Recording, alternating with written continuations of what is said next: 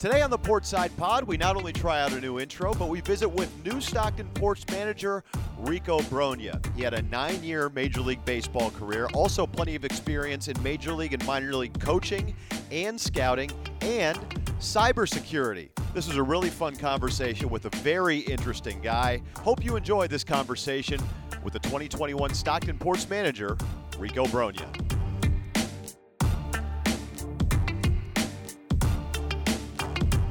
During these trying times, Chase Chevrolet is still open and here to serve you. With their Easy Pass service, you can shop online and have your new pre-owned vehicle delivered right to your door. Learn more at chasechevrolet.com/easypass.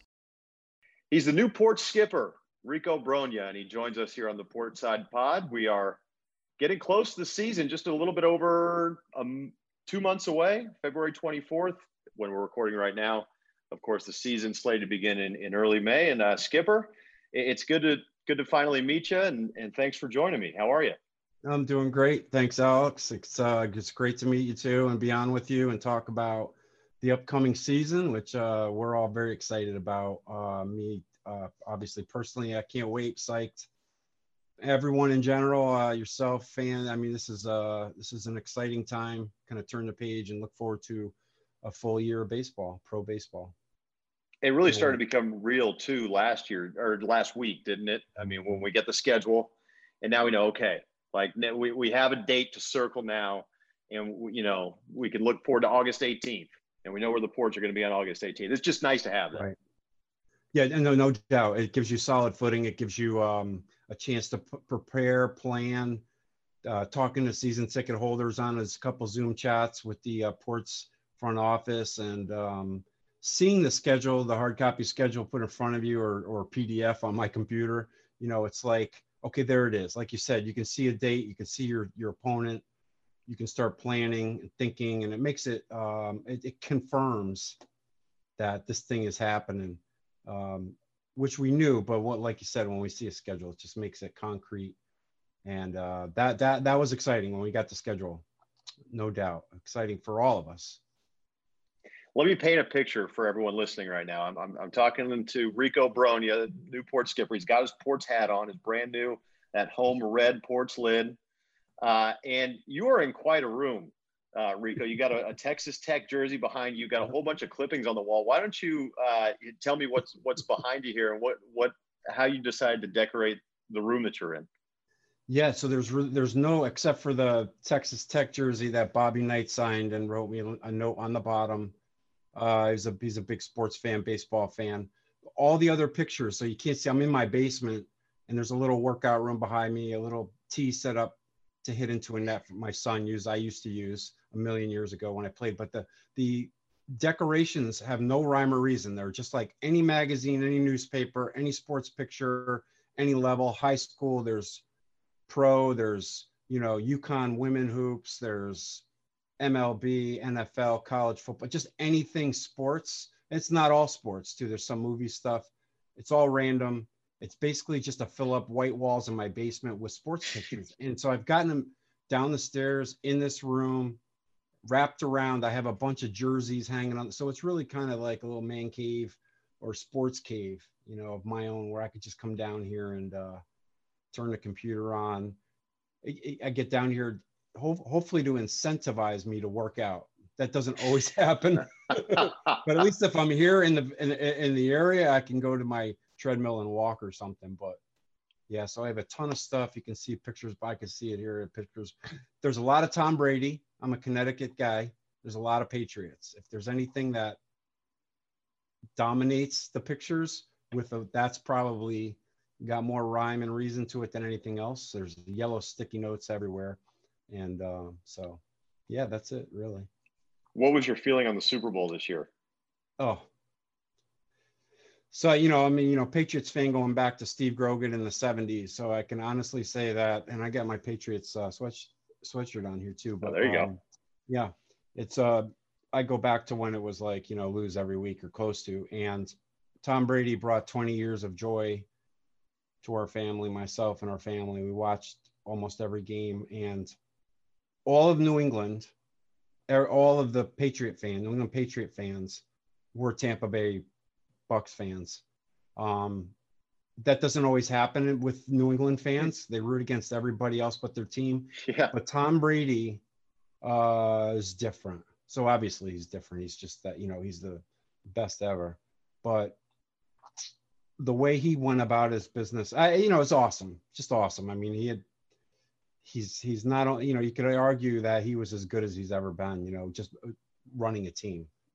And the last 7 or 8 games leading to the Super Bowl or whatever, it was, they were the Patriots of 10 years ago. They're, or what? It's like they ran a very similar offense. Circle. Yeah. Unbelievable. Time is a flat circle with that guy. Yeah. Yeah, they beat the 3 teams they beat to get there, right? With the Saints, and then finally the Chiefs. They're all like the best teams, and then they kind of Green Bay all on the road. Mm-hmm. They kind of handled every game, kind of not easily, but kind of easily. They kind of handle it, not a problem. So his type of leadership and ability, it's unparalleled. It's awesome to see from a sports person's perspective. It's inspiring.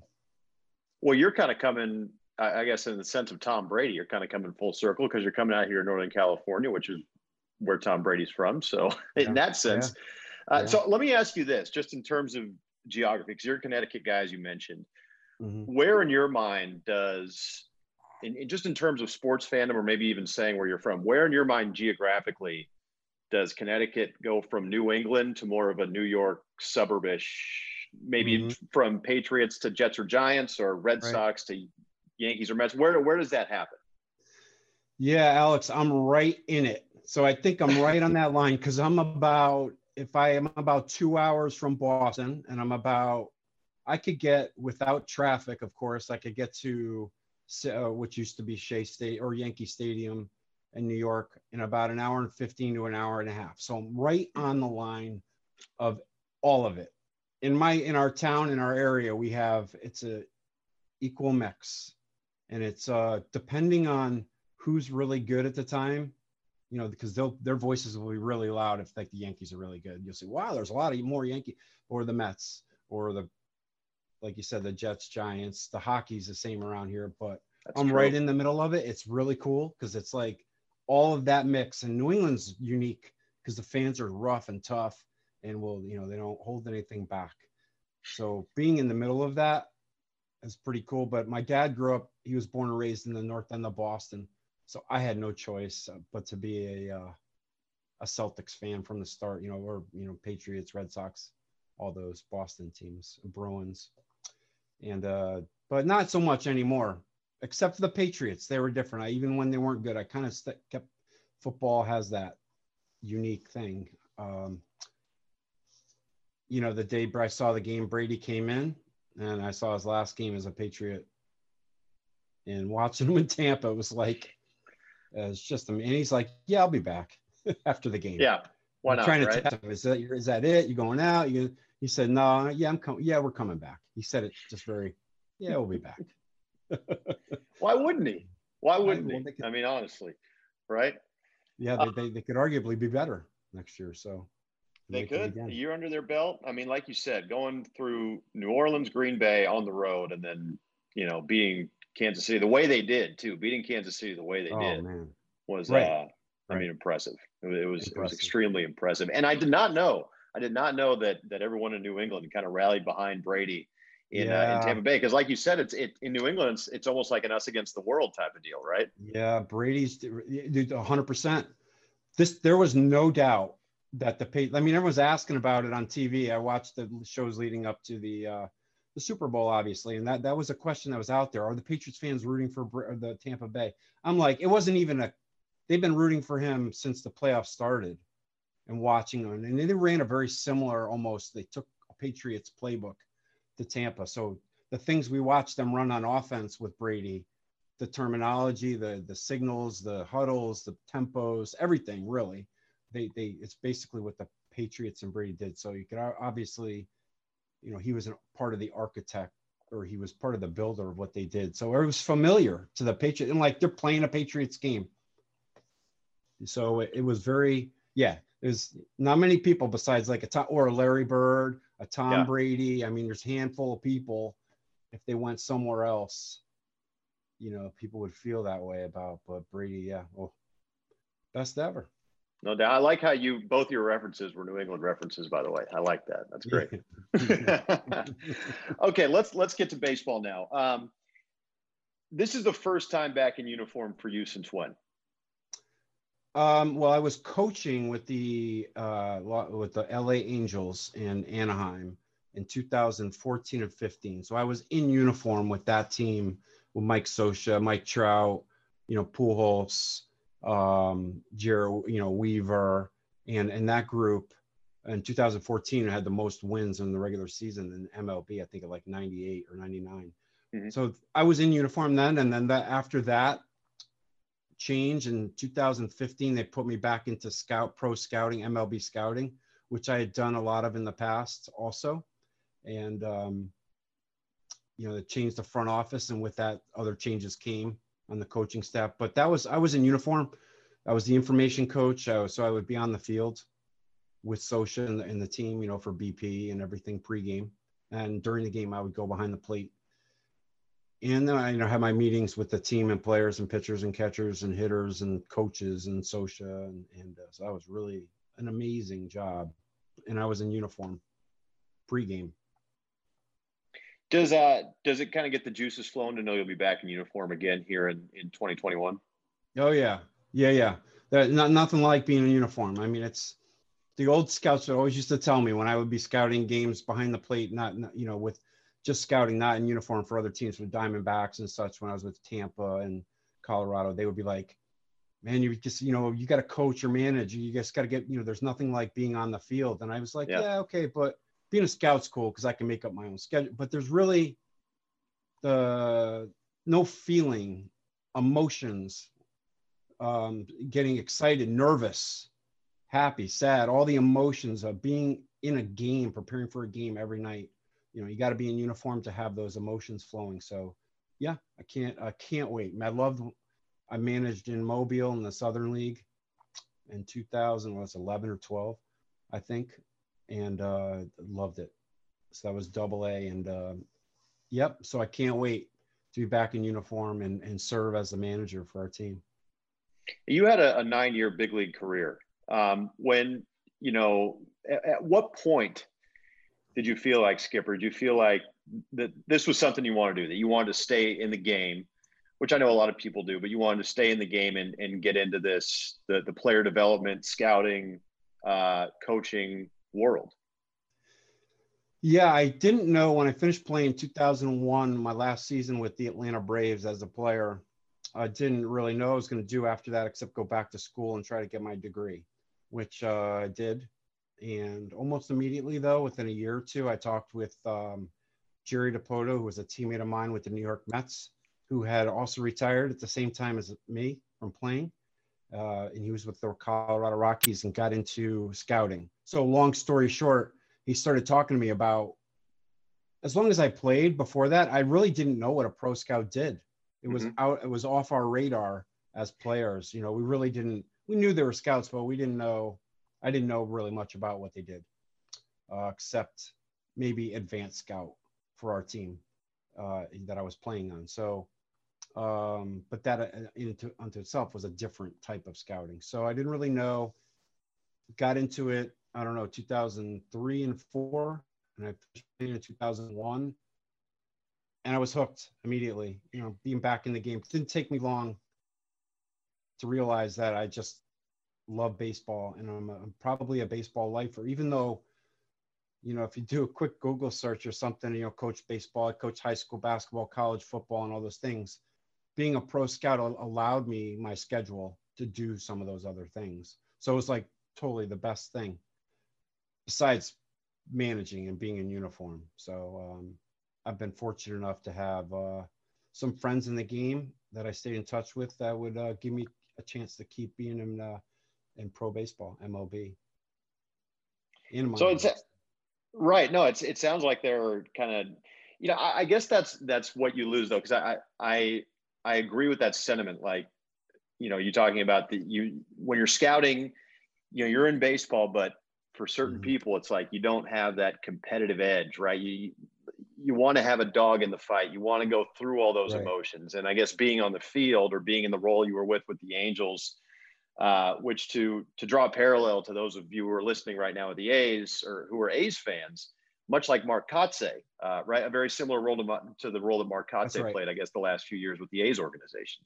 Yep, that's right. That's he was information. It's called different things by different teams: quality control coach, information coach, statistical analysis, analytics. All those things that you would research. The best way to describe it from the way I was doing it with the Angels, and Mike Scioscia wanted us in their front office at the time, wanted me to be that bridge, kind of a connector, liaison, if that's maybe even a better word, between the front office, the computer, the analysts, statistical analysis. They would coders, programmers, get information, and I would be the person that could bring it to different people and different coaches and players, and our manager Mike Scioscia. And a major part of my job, being an ex-player like Cott was, Mark Kotze has been with the A's, is that you kind of get in the door, you get respect from the players right away. They know your past history as a former player, so it gives you an opportunity to get in the door, and for them to have a little bit of faith in who you are and what you do, and what you bring to the table. But after that, once you're in the door, you have to prove to them that you can help them individually and as a team. But there's no doubt, like Cott, maybe myself, when I was with the Angels, that is an initial positive for the players and managers. The first thing they'll say is, yeah, you played, Reek. You can't take these 5 things to the plate. Right. Yeah, you played. That's kind of a conversation might be like, dude, you know what you need to do to get ready for a game. That talk. And I'd be like, yeah, I get it. I get that. I got to go to the plate. I'm going to be nervous, thinking about a game plan, all the emotions of having a big at bat. So your mind needs to be clear, free, and the preparation needs to be simplified. And as the bridge person, liaison, my job was to simplify information, maybe, and give a golden ticket or nugget but not really much more than one piece of information at a time. Otherwise, it's paralysis by analysis. You overthink things. So that's what players like, is just they want to play fast. Anything that slows them down and from their mind is too much information. It's obviously, as a former player, that's that's what they. Yep. No worries. I'm here to listen to you talk, Coach. So please do not. Don't worry about interrupting me. People want to hear from the skipper. There's no doubt about that. So it is no secret, though, that analytics have, made their way into the dugout, right? I mean, there's no secret about that. The Rays, of course, are famous for this as well, which brings me, to, I guess, just hearing you explain that. What was your perspective watching the World Series when Blake Snell was pulled in, was it the 6th or 7th inning? I mean, what was your perspective there? Yeah. Well, first thing I thought is, wow, he's rolling. That's a tough move to me. It's really hard to, know. I don't know what the preparation. Obviously, I can make a guess that this is a time and place that they felt for that game. They had a game plan, and those game plans are thoroughly, obviously, thought out, not just regular season, but a World Series. So it takes a lot of conviction in what you do and how you do it that brought you to that point in the World Series, and how you do it and prepare and analyze. It takes a lot of conviction to keep following through with it, which is a good thing, because players want consistency. Ultimately, they want you to be they know how they want to be able to think ahead with the manager before things happen. That helps them prepare for their role each night. So that consistency, even for that game, that's something that the players knew, understand. It wasn't like whoa. The only part of that night might have been that his stuff was dynamic. He's not giving up anything, and that is not. That's how they got there, though. So I mean, I really can't. I don't know what their obviously I can guess what their preparation was. They didn't want him. They wanted to pull him, at that point. So that's from their solid analysis that maybe they wanted to go to certain people in the pen for matchups, and they have pitch counts and the third time through the order, and they wanted to, all that stuff thinking ahead. But I mean, I still think this is, I really don't want to criticize. I don't know what went into of course not. Thinking, but it brings up a good general overall point of statistical analysis, gut feel, stats versus maybe more or less analytical stuff, and just kind of your eyes, if you will. That my perspective in this whole thing is just try to bring as much information from many different places that will help you, put it together, put the game plans together. It could be stats, it could be gut feel. With this guy, we're going to see if his stuff is good in the fifth, if his stuff's moderate, or, we can tell. Hitters will tell you that the pitcher's dominating them.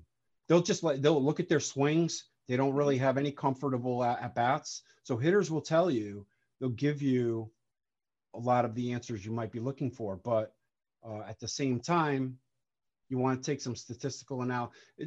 It's got to be a blend. Yes. I'm really getting long-winded here. Sorry, I'm getting too much information. Speaking of too much information, I'm talking a lot about different things. But really, you want a blend of things.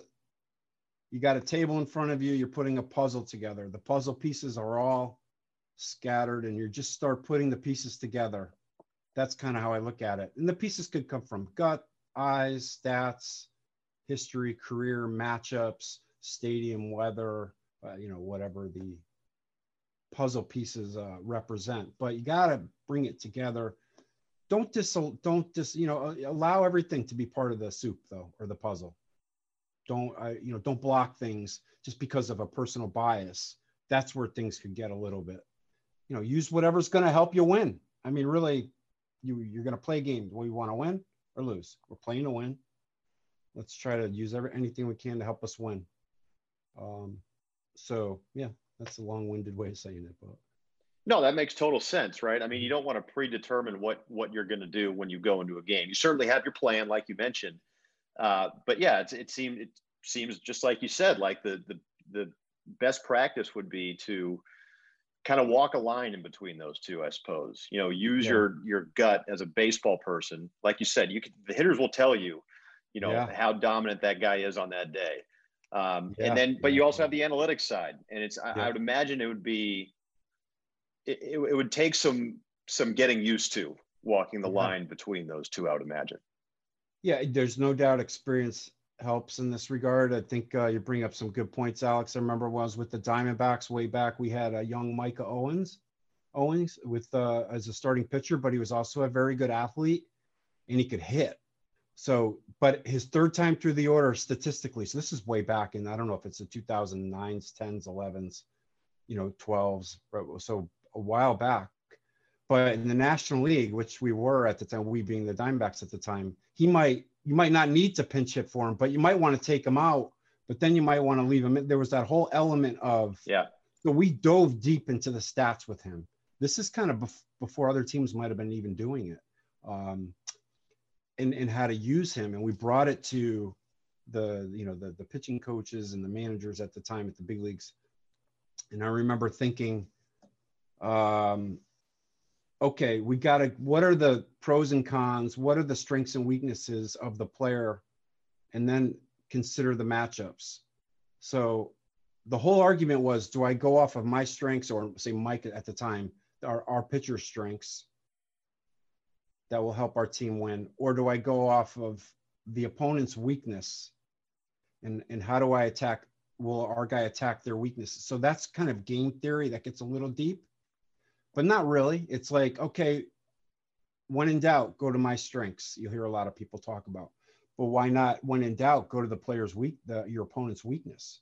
Yeah. So that's the conversation that will get heated, not heated in a bad way, but we'll have some great discussions in a coach's room, in a coach's locker room. Our strength versus their weakness, or their strength versus my weakness. So it's pure game theory, really. That's the math. But that you can bring to the field, right? I got a sinker baller who's done. He's finished. He's really tired. His pitch limits, his innings. But the guy coming up has trouble with sinkers down and in. And we have a really good defense on the left side of the infield. Okay, and there's a runner on first, and we need to get out of this inning, first and third maybe. So we got to get a double play. But he's spent. And if he gives up a hit here, I'm going to get fired because I'm supposed to take him out 2 hitters ago. But he throws a good sinker. So we need to make sure the catcher in the game plan has to be that he is in this situation. There can't be a slider thrown because that'll be the ball that gets hit to the outfield for a base hit, for a knock. Right. You got to fire, the game plan there needs to be, okay, if we leave you out there for this, it's got to be sinker, sinker, sinker, sinkers. Because then, you'll see him, I got to mix in a slider. Oh, the slider gets hit. And, the reason we left you out there was for the 2 ball on the ground. So that's really fun. As you can tell, I love that stuff. That brings me right to my, how to segue, Skip. That brings me right to my, so you're the perfect person to talk to about this stuff because of your background, which I find fascinating. I mean, just doing a little bit of reading on you, I know you've got, like you said, you're fascinated by what you just talked about, also technology. It's so much so that you went back to school in the middle of your coaching career, right? You went to get your master's degree in cybersecurity from Embry-Riddle University. That is, am I wrong in saying that's unique for, a minor league? Nuts. Or yeah. So what led to that decision? I mean, what, and, as you move forward, how has it made you better in your profession? Yeah, thank you. I appreciate bringing it up. It's something I'm pretty proud of, and it took a lot of, a lot of hard work, different kind of hard work than I was used to. It goes back to a couple things. One, probably my dad is an educator, was an educator in private prep school, in one of those really good academic. He came from Bowdoin College, was a top student, then a teacher for over 40 years himself. He taught Latin and Greek and classics for 35, 40 years in prep schools. So wow. My academic thing goes back to him. And then, so I always kind of wanted to get a degree and maybe a master's. The computer stuff went back to with my time with the Angels, when I realized that this is a really blossoming industry. It's just fascinating, and that really opened my eyes and I wanted to learn more about it, basically. So yeah, and it's a great school. Embry-Riddle's a aeronautical and engineering school, so there were a lot of different computer engineering, science stuff, classes, cybersecurity to get in on. And I went for it, and here I am writing 30, 40 page papers, 10,000 words, citations for everything. And I just keep, going, what am I doing? I'm in baseball and I'm writing. But I finished. I was grinding it out that last year, writing a thesis and paper and everything, and just kind of, I look back going, I must have been nuts, but it definitely was fun. I learned a lot. No doubt. I mean, I'm sure. I can imagine you did. I mean, a master's in cybersecurity. I wouldn't know where to start. But how has that made you a more well-rounded baseball person? Well, it taught. The main thing I think I took away from it, from a baseball perspective, and maybe anything perspective actually, is how to do research, how to try to ask the right questions. Because if you can ask the right questions, I could ask any question, but it may not be the right question. So I got to learn how to focus on finding the right question, or questions, plural, that will direct me to do the proper research, where to go for research, what to look up. Because, you got this whole world, and I can't be all things to all people. I'm trying to focus in on a subject, a topic, whether it's international law and cybersecurity, or it's just the kind of the nuts and bolts of coding and computer security and CISA, or it's the NSA, maybe it's some SIGINT, signals intelligence, how all that stuff works. So I could look into the whole universe of computer science, or I can learn how to write research correctly by asking the right question. That's very relevant for baseball. We talk about what information do I use to really narrow my focus. And that's what I believe I learned how to properly research things. I mean, did you have some trepidation, leading baseball for a couple years? Oh, yeah. I didn't at first. I was doing both at first, and it turned out to be too much. Yeah. When I turned the corner into my last year at school for my master's, and that was the one year I took a sabbatical away from baseball, if you will, to finish my degree, because it was really the workload was, and I wanted at that point to really try to do well. I mean, I wanted to do well the whole time, but I was running toward a 4.0, and I just that gave me a or I was not there yet, but I was close, and I just kind of I've worked hard. I want to really get after this and get it, and competing almost like an athlete would, and I was really humbled, though. It was not easy to get back into baseball after that, and so I'm very thankful for the A's hiring me in many different ways, because it was not just make a couple calls. I've been in baseball my whole life, no problem. It was not anything like that, especially with the industry more it was shrinking a little bit across the board. Mm-hmm. Downsizing might be a more proper word. So with that taking place, so the A's, I genuinely talk about their loyalty, their family, like history, and with their people and personnel and their fans. I totally felt that right away. And to this day still do. Yeah. So I'm very thankful with Oakland. So how did that come about? I mean, you got hired, I think you told me January of 2020. And boy, we were talking about it before we hit record. You and I in the same boat, man. We're ready to go for the 2020 season, first year in a new place, and we don't get a season, which is why we're thankful for 2021, of course. But so how did it come about with the A's and your process of finding the A's and why they're a good fit for you? Yeah, thanks. Well, I mean, thankfully, I had a couple people I knew, but I wasn't overly familiar with a lot of the personnel in Oakland's system. I knew a lot. I knew other people better in other places, but I did at the time. I saw that Ed Sprague was hired as promoted to player development director, farm director, and I had played for a short while with Ed in Boston. We knew each other as a kind of coming up in the minor leagues, and then I was with the Detroit Tigers. He was with the Blue Jays, and then I was with the Phillies. He was with the Blue Jays. So we had some, playing against each other kind of thing. So that was the first thing. I reached out to him, just said congratulations, but that was it really. And I just we go back and forth, and certainly mentioned really want to get back in the game, having a tough time doing it, and but they had other options. So, obviously it took a couple months of talking back and forth and everything, and interviewing and all that type of stuff. And, but it worked out, that they had one position open, and it was going to be in player development and the extra coach in Vermont, which was short season rookie ball in the New York Penn League, which unfortunately no longer exists. But one of the teams that was, downsizing. But so I'm like, yeah, I just thought coaching is great. Teaching, coaching, especially young players who have a lot to learn. And that's where it started. But I can't say enough good things. And, I'm so thankful, because there were a lot of other people and teams that I knew very well. And they're just sorry, nothing. And not their fault. They're being honest. It's true. They didn't have spots. If anything, they were eliminating spots in their organization. So there was one spot with the A's, and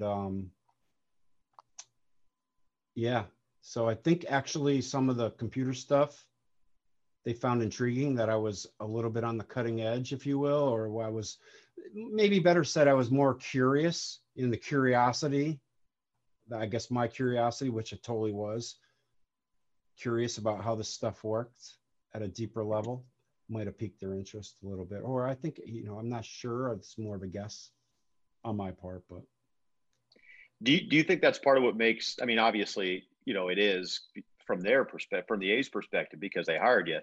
But from your perspective, do you think that's kind of what makes you and the A's a good fit?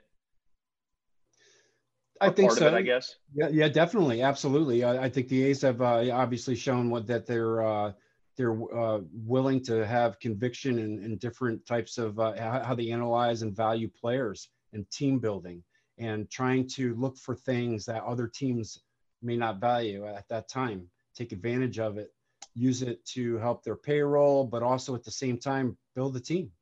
And it's, look at the team we have now in the big leagues.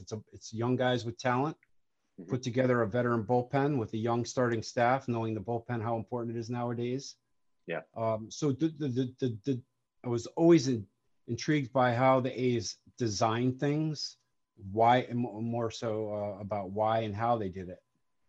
I'm a curious person with engineering type of, why, asking why, how's that made? How do you build it? How do you do it? Why do you do it? And I think that is something the A's, there was a common denominator there. I do think that might have been part of it. Yeah. It's also interesting. So what did what'd you do in 2020? I mean, during the summer, obviously none of us had anything to do. So how did Rico Brogna spend his time? Well, that's a good question. I love to read. So here I am reading I have too many books now I collected over the summer because we had so much free time. I put on too much weight and I'm trying to walk it off now, sitting around reading all day and all night, but I love to read. I usually have a book in my hand at all times. That's what I do all the time. Did more so than ever though this past year. However, they were really good in Connecticut about letting my son is a baseball player. He's 18 now, but at the time he was 17, and they had summer leagues going, and they were playing 4 or 5 games a week, 2 practices a week, almost not every day, but close. And it was a full team. They travel around Connecticut and all during the COVID, everything, but they played a full season, a full summer. Wow. I don't know if it was 30 games or 35 or, with practices. So I got to be a fan and watch him play. I tried not to, tell him what he's doing right or wrong. I tried to, make sure I didn't talk, just yay, rah, rah, and that wasn't always easy, but he really was very fortunate. He loved doing it. And so that took a lot of time, because there was travel and stuff like that, but thank goodness they were able to do it, and there was no, there weren't any problems with COVID or anything. So Connecticut overall has been one of those states that, even though we were close to New York, had relatively. So that's what I did really, is I just read and, ate too much pasta and meatballs. And, but I did get to watch my wife and I, Melissa, we got to watch our son. My daughter is away. She rides horses and she's a senior at UNC at Chapel Hill. So she wasn't always home. But she rides competitively equestrian, so she was doing that. Wow, that's always been an interesting sport to me. Oh, she's courageous. I mean, just being on top of a big, riding it, jumping, cross country, and all the, the 3 different. She's been flung off that. I mean, I just am so. She competes with a USA team that travels, and I don't know if it's still one of her goals, but she's always had the Olympics in mind. But she's leaning toward teaching now.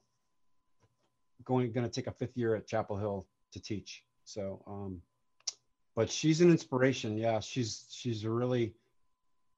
got my wife's stick-to-itiveness and just relentless pursuit of doing it, because she's got gold. She's got blue ribbons, white ribbons, and awards.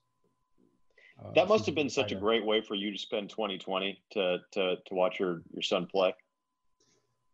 Yeah, I mean, that's why I'm so happy they let him do it, because if they didn't have that, I mean, they had that almost from the end of May, or from May into almost into October here. So, or definitely into the early fall, and then they started some winter fall leagues too. So that thing went for a long time. They did it not every day, but close. Totally amazing that they had that. And it wasn't just games, it was practice. So it was like he played a lot of baseball. Hunter did, my son, and it totally got us out of the house, into thank goodness. That was a really good thing. And they let him do it. And again, there was no there weren't, they'd umpires, there were no problems, there was no quarantine for 2 weeks. Oops, they just played it out straight through. Wow. which is pretty cool. Okay. So May 11th, first home game at Banner Island Ballpark. Have you been to Stockton yet? I would assume not. As a scout, I've been through okay. some of the what's not known as a colleague anymore, California League. But yeah, I've done some scouting up there, and I was with the Diamondbacks. So we being the Diamondbacks back then, there was Visalia, I believe, was a Diamondback affiliate. Yeah. Mm-hmm. So, but not really. I haven't spent a lot of time in the California League because it's so far away from my house. Right. So you've been to Banner Island Ballpark, which is it's beautiful. Yeah. Yeah, we have a great spot. A great stadium. Doubt. Yep. Excellent league. Very lucky. Yeah, very lucky. It's the perfect time to purchase a new car today at Chase Chevrolet. Take advantage now of model year-end inventory reduction prices and supplier pricing on select 2019 vehicles. You can always count on Chase Chevrolet for the best prices, best service, and easiest car buying experience. And now, back to our episode. What should Ports fans know about Rico Brogna as a manager? Well, that my focus and intent all the time and everything I do every day is to serve, just to try to, I understand in pro baseball, it's such a competitive business and sport. Each player wants to be a big league baseball player, and each player wants to know how and what they need, what they need to get there, how they can get there. That's what coaches and managers feel like their prime job is to serve and help each player find what they need and how they need to do it and practice and train to make it better so they can get there. Because really that's what they want to know. A player wants to know, how can you help me? Because their goal is they're so focused, properly so, rightfully so, on trying to compete at the highest level to get there. And then not to get there, but to stay there. And that's a service. That's a job of service. So I try to serve, to help them develop. Part of developing is trying to win games. You have to learn how to be a winning player, because ultimately when you get there, as you move up, especially the major leagues, that's the bottom line. Did you win the game or lose the game? And we have that also too, obviously, with the Ports and Stockton in our league. That matters for us too. Teaching them the importance of being a winning player, a winning team, how to win, at least how to go about the process of winning. You may not always win the game, but we got to go about things the right way, because up there, I mean, that's, people don't keep their jobs. Yeah. Even at our league, really, it's such a competitive industry, but player development, teaching, coaching, serving, and bringing structure and organization to our daily plan. I really believe in that. We have to develop, especially young players, the ones like what we'll have, they have to learn, individually and collectively, how to develop a daily routine, game plans. And that structure may sound simple, but the quicker you can teach and learn and repeat a good training routine regimen every day, that's like the first major step in player development, so they can advance and not just be, okay, what do I do today? From the time they wake up, almost have to be obsessed about it. Do you think that, because I think you bring up a good point, do you think that in some places, in some ways, the ability to win, because I really believe that's almost a skill set, is, building a mentality, if you will, to win. Do you think that gets overlooked sometimes in player development in Major League Baseball?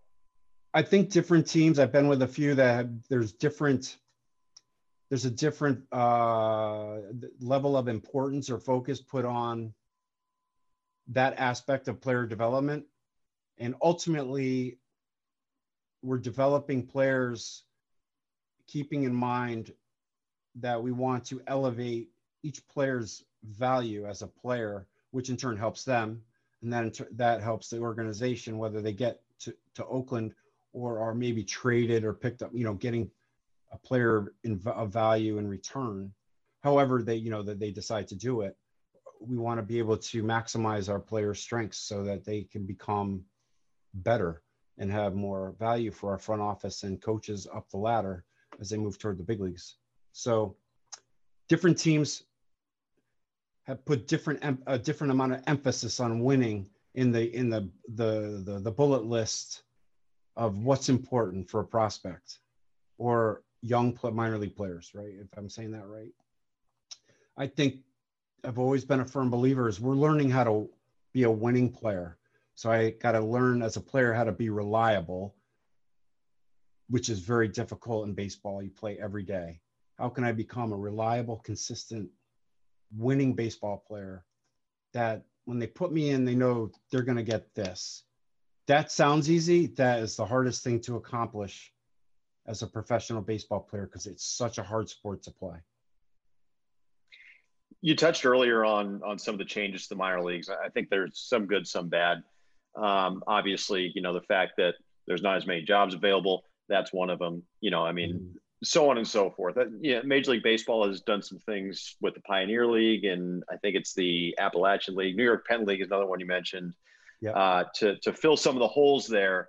But one of the changes that we were talking about beforehand is the change in schedule and the fact that there will be an off day every single Monday during the regular season. Now, how much do you think that helps player development, the fact that these guys are going to get a blow, once every 7 days? Well, they're going to really enjoy that. They're going to really enjoy that. Yeah, there's no doubt. I mean, we didn't get a lot of rain. We won't get a lot of rainouts in the Cal League. But I've been in leagues or, the low A West, now low A West. Yeah. We can still call it the Cal League. It's fine. Cal League. Yeah. But when we were, when I was managing in Mobile, Alabama, rain might've been a daily thing. It's just a matter of you're going to get it in 3 o'clock in the afternoon or game time. Yeah. And then you're going to have to wait. So it was really part of, there was development in that player because you had to learn as a player how to adjust to the weather. But all that aside, in the middle of the season, players were rooting for rainouts to have a day off. Yeah. Just to rest, not to go do anything, to just watch movies, sit on the couch, rest their arm, rest their body. So this new generation of young players, and then throughout, I think for the foreseeable future, they're going to become used to the day off. And that is a good thing. That's a good thing. There's a little bit of a model. If I've scouted a little bit in Japan where they do similar, or even winter ball. And then you might see 6-man rotations or 5, and then maybe piggyback a couple other starts for starting pitchers. There's just different ways to do it. This is going to be a welcomed, I think, to help for travel, to help for in a lot of different ways, no doubt. Just that continuity of, not knowing if you're going to have an off day for 39 days because you might not get rain in a row is just like, okay, you do it because you got to do it. I mean, you just kind of do it. But at the same time, day 3 weeks in, you're starting to look at the weather, your weather app going, okay, when are we going to get a lot of rain? We need rain out here. So having Monday off will keep guys fresh.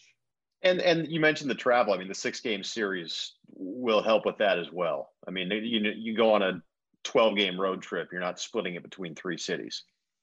Yeah, absolutely. This is a very friendly, inviting player travel. Anyone who travels is with the team, coaches, manager, players, training staff, everybody, yourself. Broadcaster. Broadcaster. the whole traveling, our whole team.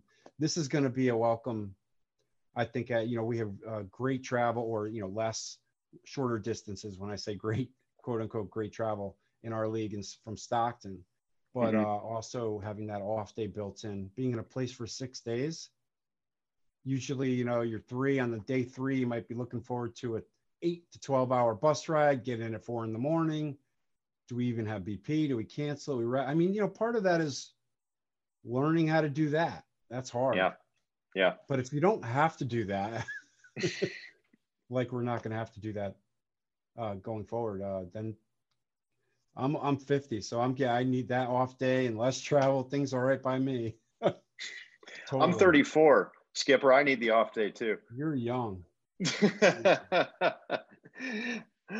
just, you got to say, like, listen, 30 games in 30 days, that's a tall task. Oh, I remember days in the Florida State League as a player, a million years ago, where we had rain every day. So every day we thought we might get the day off, and then we'd go on a stretch for 2 months, or I might be exaggerating slightly, but not by much.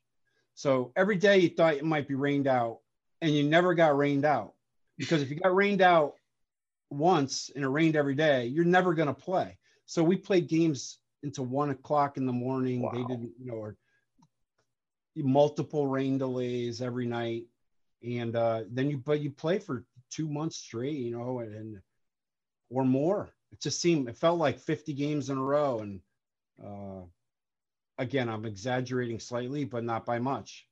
That was how it was, because you could get rained out any day if you wanted to there, which I think they eventually used, because if I run out of pitching, that decided if we didn't have a good, a starter for that night, okay, we're rained out tonight, because you could use it every day. That type of grind, man. I lost weight, didn't know how to eat yet. I was 19, away from home for the first time, was not a good eater, was not a good rester, sleeper, didn't know my game preparation or routine. So that is an A-ball league, and now I'm managing it. I could take that experience, all those things. Our schedule's different now, which we're talking about, which totally helps. But at the same time, I could take my my experiences. Hopefully it helps. Some of it helps some of our players. At least they can say, okay, I don't want to do what Rico did, or some of what he did. Just take it in, trash some of it, use some of it. However, it can be of assistance to a player. Here's how I want to wind this down. I'm gonna hit you with some rapid fire, then we'll finish things up. So, for you were just talking about bus rides. Can you remember your longest minor league bus ride, and from which cities it was to and from? I think yes. Playing in the Eastern League, which would have been 1990. Yep, 1990, the year after I was just talking about in the Florida State League. We being the Tigers, I was with the Tigers back then. Our AA team was in London, Ontario, in Canada. Oh my gosh. Just north of Detroit. I was with the Tigers. So if you kind of go an hour and a half north of Detroit into Canada, the rest of the Eastern League was in Connecticut, New York, Maryland, Pennsylvania, like Harrisburg. And so we were the outlier. In Akron, Ohio that was our closest ride, 6 hours, 5.5 hours south from London, Ontario. So that was it right there. Because our closest ride was 6 hours, and we were thrilled because we knew that would only be 3 movies. 3 movies and you're there. You're 2.5 movies. Every other trip was like 8, 10, 12, 14. Going to Bowie, Maryland from London, Ontario, Canada. You got to go through. We had to go through. The Tigers back then in the day. So 1990, had to go through customs every trip, both ways. So you were the only Canadian team? Yeah, in the league. Oh, we were the only team. Yeah, we were way out there, north of Toledo, Ohio, north of Detroit. We were the only team in Canada, and it was the Eastern League. So there was a team in New Britain, Connecticut, not far from where I live now, and Albany, New York, Harrisburg, Pennsylvania, so etc. So by far, I remember just we hit that. Go to the Buffalo, travel through Buffalo, go all west, and then go up, 8, 10 hours or longer. And we hit customs, and the sun would be coming up, and just praying they didn't go through our luggage, because they got to know us after a while, but you might run into a 2-hour stop, or maybe, 20 minutes. Because we were just praying, just let us go. We won the championship that year in the Eastern League, and we still we played New Britain in the finals, Jeff Bagwell team, way back with the New Britain Red Sox back in the day. And we made that. So in 3 days, I think we swept. It was a 3 out of 5, and we swept 3 games, I believe, and 2 in New Britain and 1 at home. There are no off days, and we bust them. We came back for that 3rd game to clinch that night from New Britain. And we arrived at about 10 or 11 the next morning from playing the night before in New Britain, Connecticut. As we get to the stadium to drop off our equipment for a 7 o'clock game that night, the line was wrapped around the street and over the bridge into, what a beautiful city London, Ontario was, and the stadium was awesome. But we pulled in at 10 or 11, and they were selling tickets for that night's championship game, which was a sellout, and we did win. But we pulled in at 10 in the morning. Our bus was coming in from New Britain, but you just used adrenaline. You drank a lot of coffee, and you just you held on. You guys were used to that trip. The New Britain Red Sox were not used to that trip. Right. Oh, there you go. There's a home field advantage. Home field advantage. Totally. Yeah, all right. Pre or post game meal. What's your favorite? Any kind if you have one. Some people don't have one. Yeah, no, any kind of I like to eat some protein mixed in early in the day and even after. But if it had, I could eat pasta and Italian and lasagna, pasta with tomato red sauce, or chicken parmesan with pasta, veal parmesan, meatballs and spaghetti. Meatballs and spaghetti. I mean, how can you go wrong? You can't go salad. wrong. Yeah, little meatballs. There's your protein. Spaghetti, tomato sauce, fresh tomatoes, and a good salad. That was always good at about 1 o'clock in the afternoon, and just eat a lot. Kind of get filled up on that, and then have some small meals before a game. Were you a pregame nap guy? No, I wasn't. I tried to. I slept in. I still sleep in. I just carried it over from back then. Yeah, I stay up late. It's the body clock, right? That's the baseball schedule. Yeah, I'm 50, so I'm way out of. I mean, I've been doing coaching and scouting, so I'm used to it still. But I stay up late at night still, and if I can sleep in 9, 10, 11, I'll let her. That's one thing I learned with this COVID thing is I can sleep. It's no one's really no alarm to wake me up. I don't need one, but no, I like to get amped as I go toward the game. Absolutely. And then after the game, post, just not something too heavy before going to bed for the meal. How about a day or night game? I'm assuming based on your sleeping schedule that you're probably a night game guy. Yeah. Oh yeah. Night game all the way. When I came up with the New York Mets in 1994, I think it was. Some of our night home games in New York at Shea Stadium started at like 8:10 or 8:35, Eastern time. That's just when the big market New York TV radio was going on. That wasn't everywhere. That was more like New York. But so we had 8:35 starts, 8:10, 7:45, a lot of 8:10s. That was a night game. So that was a little bit deep, but you just play, you learn how to do it. Yeah. But I like the night game. The tough part about day games is that you're not playing a day game before it. Yeah. If you're playing like day games before it, maybe in Chicago or something, your body, anything that disrupts your routine and rhythm, sleep and eating, is just a pain for a player. Never mind, not so much coaches, but players. The more they can keep a routine. That's why a dome team, no rain, you could start at 7:05 or 7:07. The first pitch will be thrown at that time. You'll have BP. There'll be no disruptions. A team that has a dome or really good, reliable weather, like California League, like us, we have a great weather situation in our league. Yeah. In the Cal League in Stockton. Helps the player's routine. How about BP music? You got a preference? I kind of grew to like it. Just anything. I don't think I like the music, just anything. When it first started, I was old fashioned because I wanted to hear the sound off the bat, because if I'm fielding ground balls up a fungo in between live pitches with the whole orchestra of a batting practice routine, it's very, as you know, Alex, it's very coordinated. And if it's not coordinated, it becomes dangerous. So part of learning how to take BP as a fielder, a hitter, a thrower, anything behind the screen, away from the screen, taking throws from, is hearing the contact of the bat, of the live swing. And then you'll hear a softer sound by the fungo. So without getting too technical, that was what I missed right away. But then you just learn how to, I got to use my eyes more.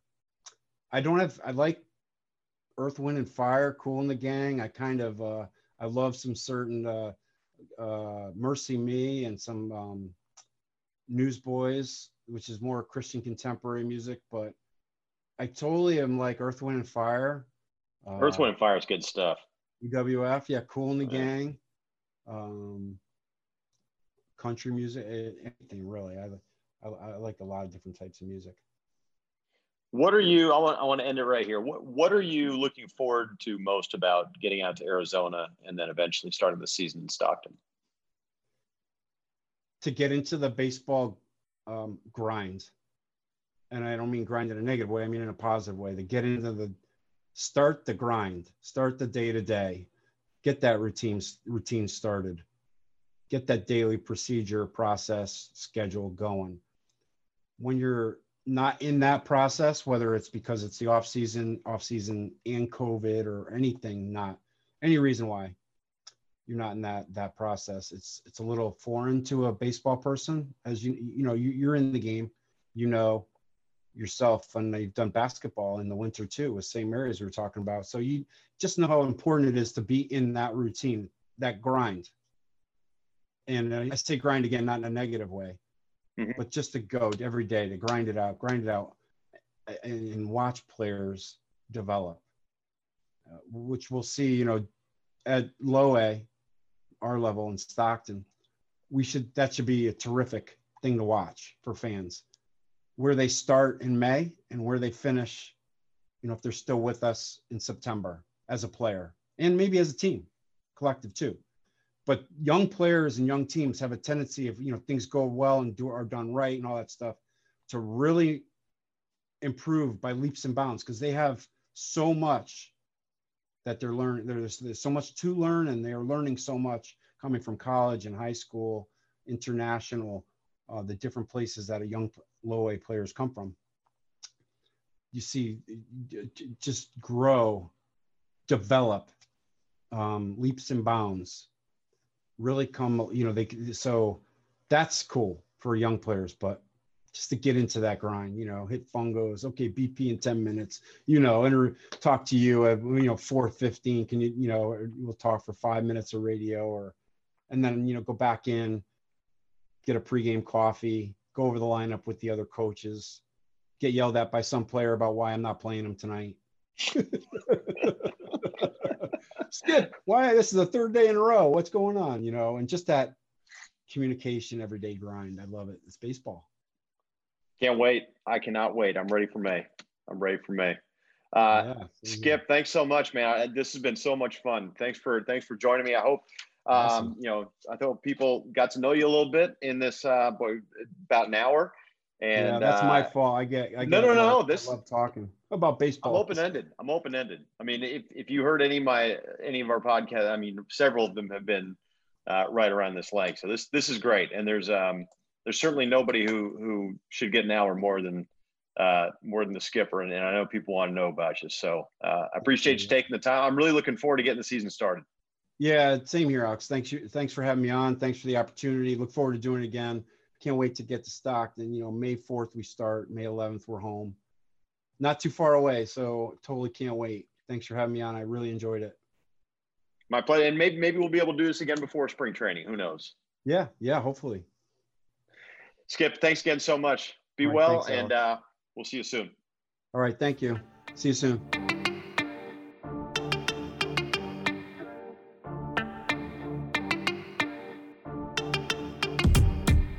Thank you for listening to this episode of the Portside Pod. If there are topics or interview subjects you'd like to hear on future episodes, tweet at me at ajensen86. The Portside Pod is available on Spotify, Apple Podcasts, and other platforms, as well as at our home, anchor.fm/Stockton-Ports. You can also visit the Ports website at stocktonports.com and follow the Ports on Facebook, Instagram, Twitter, and other social media platforms. Until next time, I'm Alex Jensen. Please stay safe, and we'll talk to you on the next episode of the Portside Pod.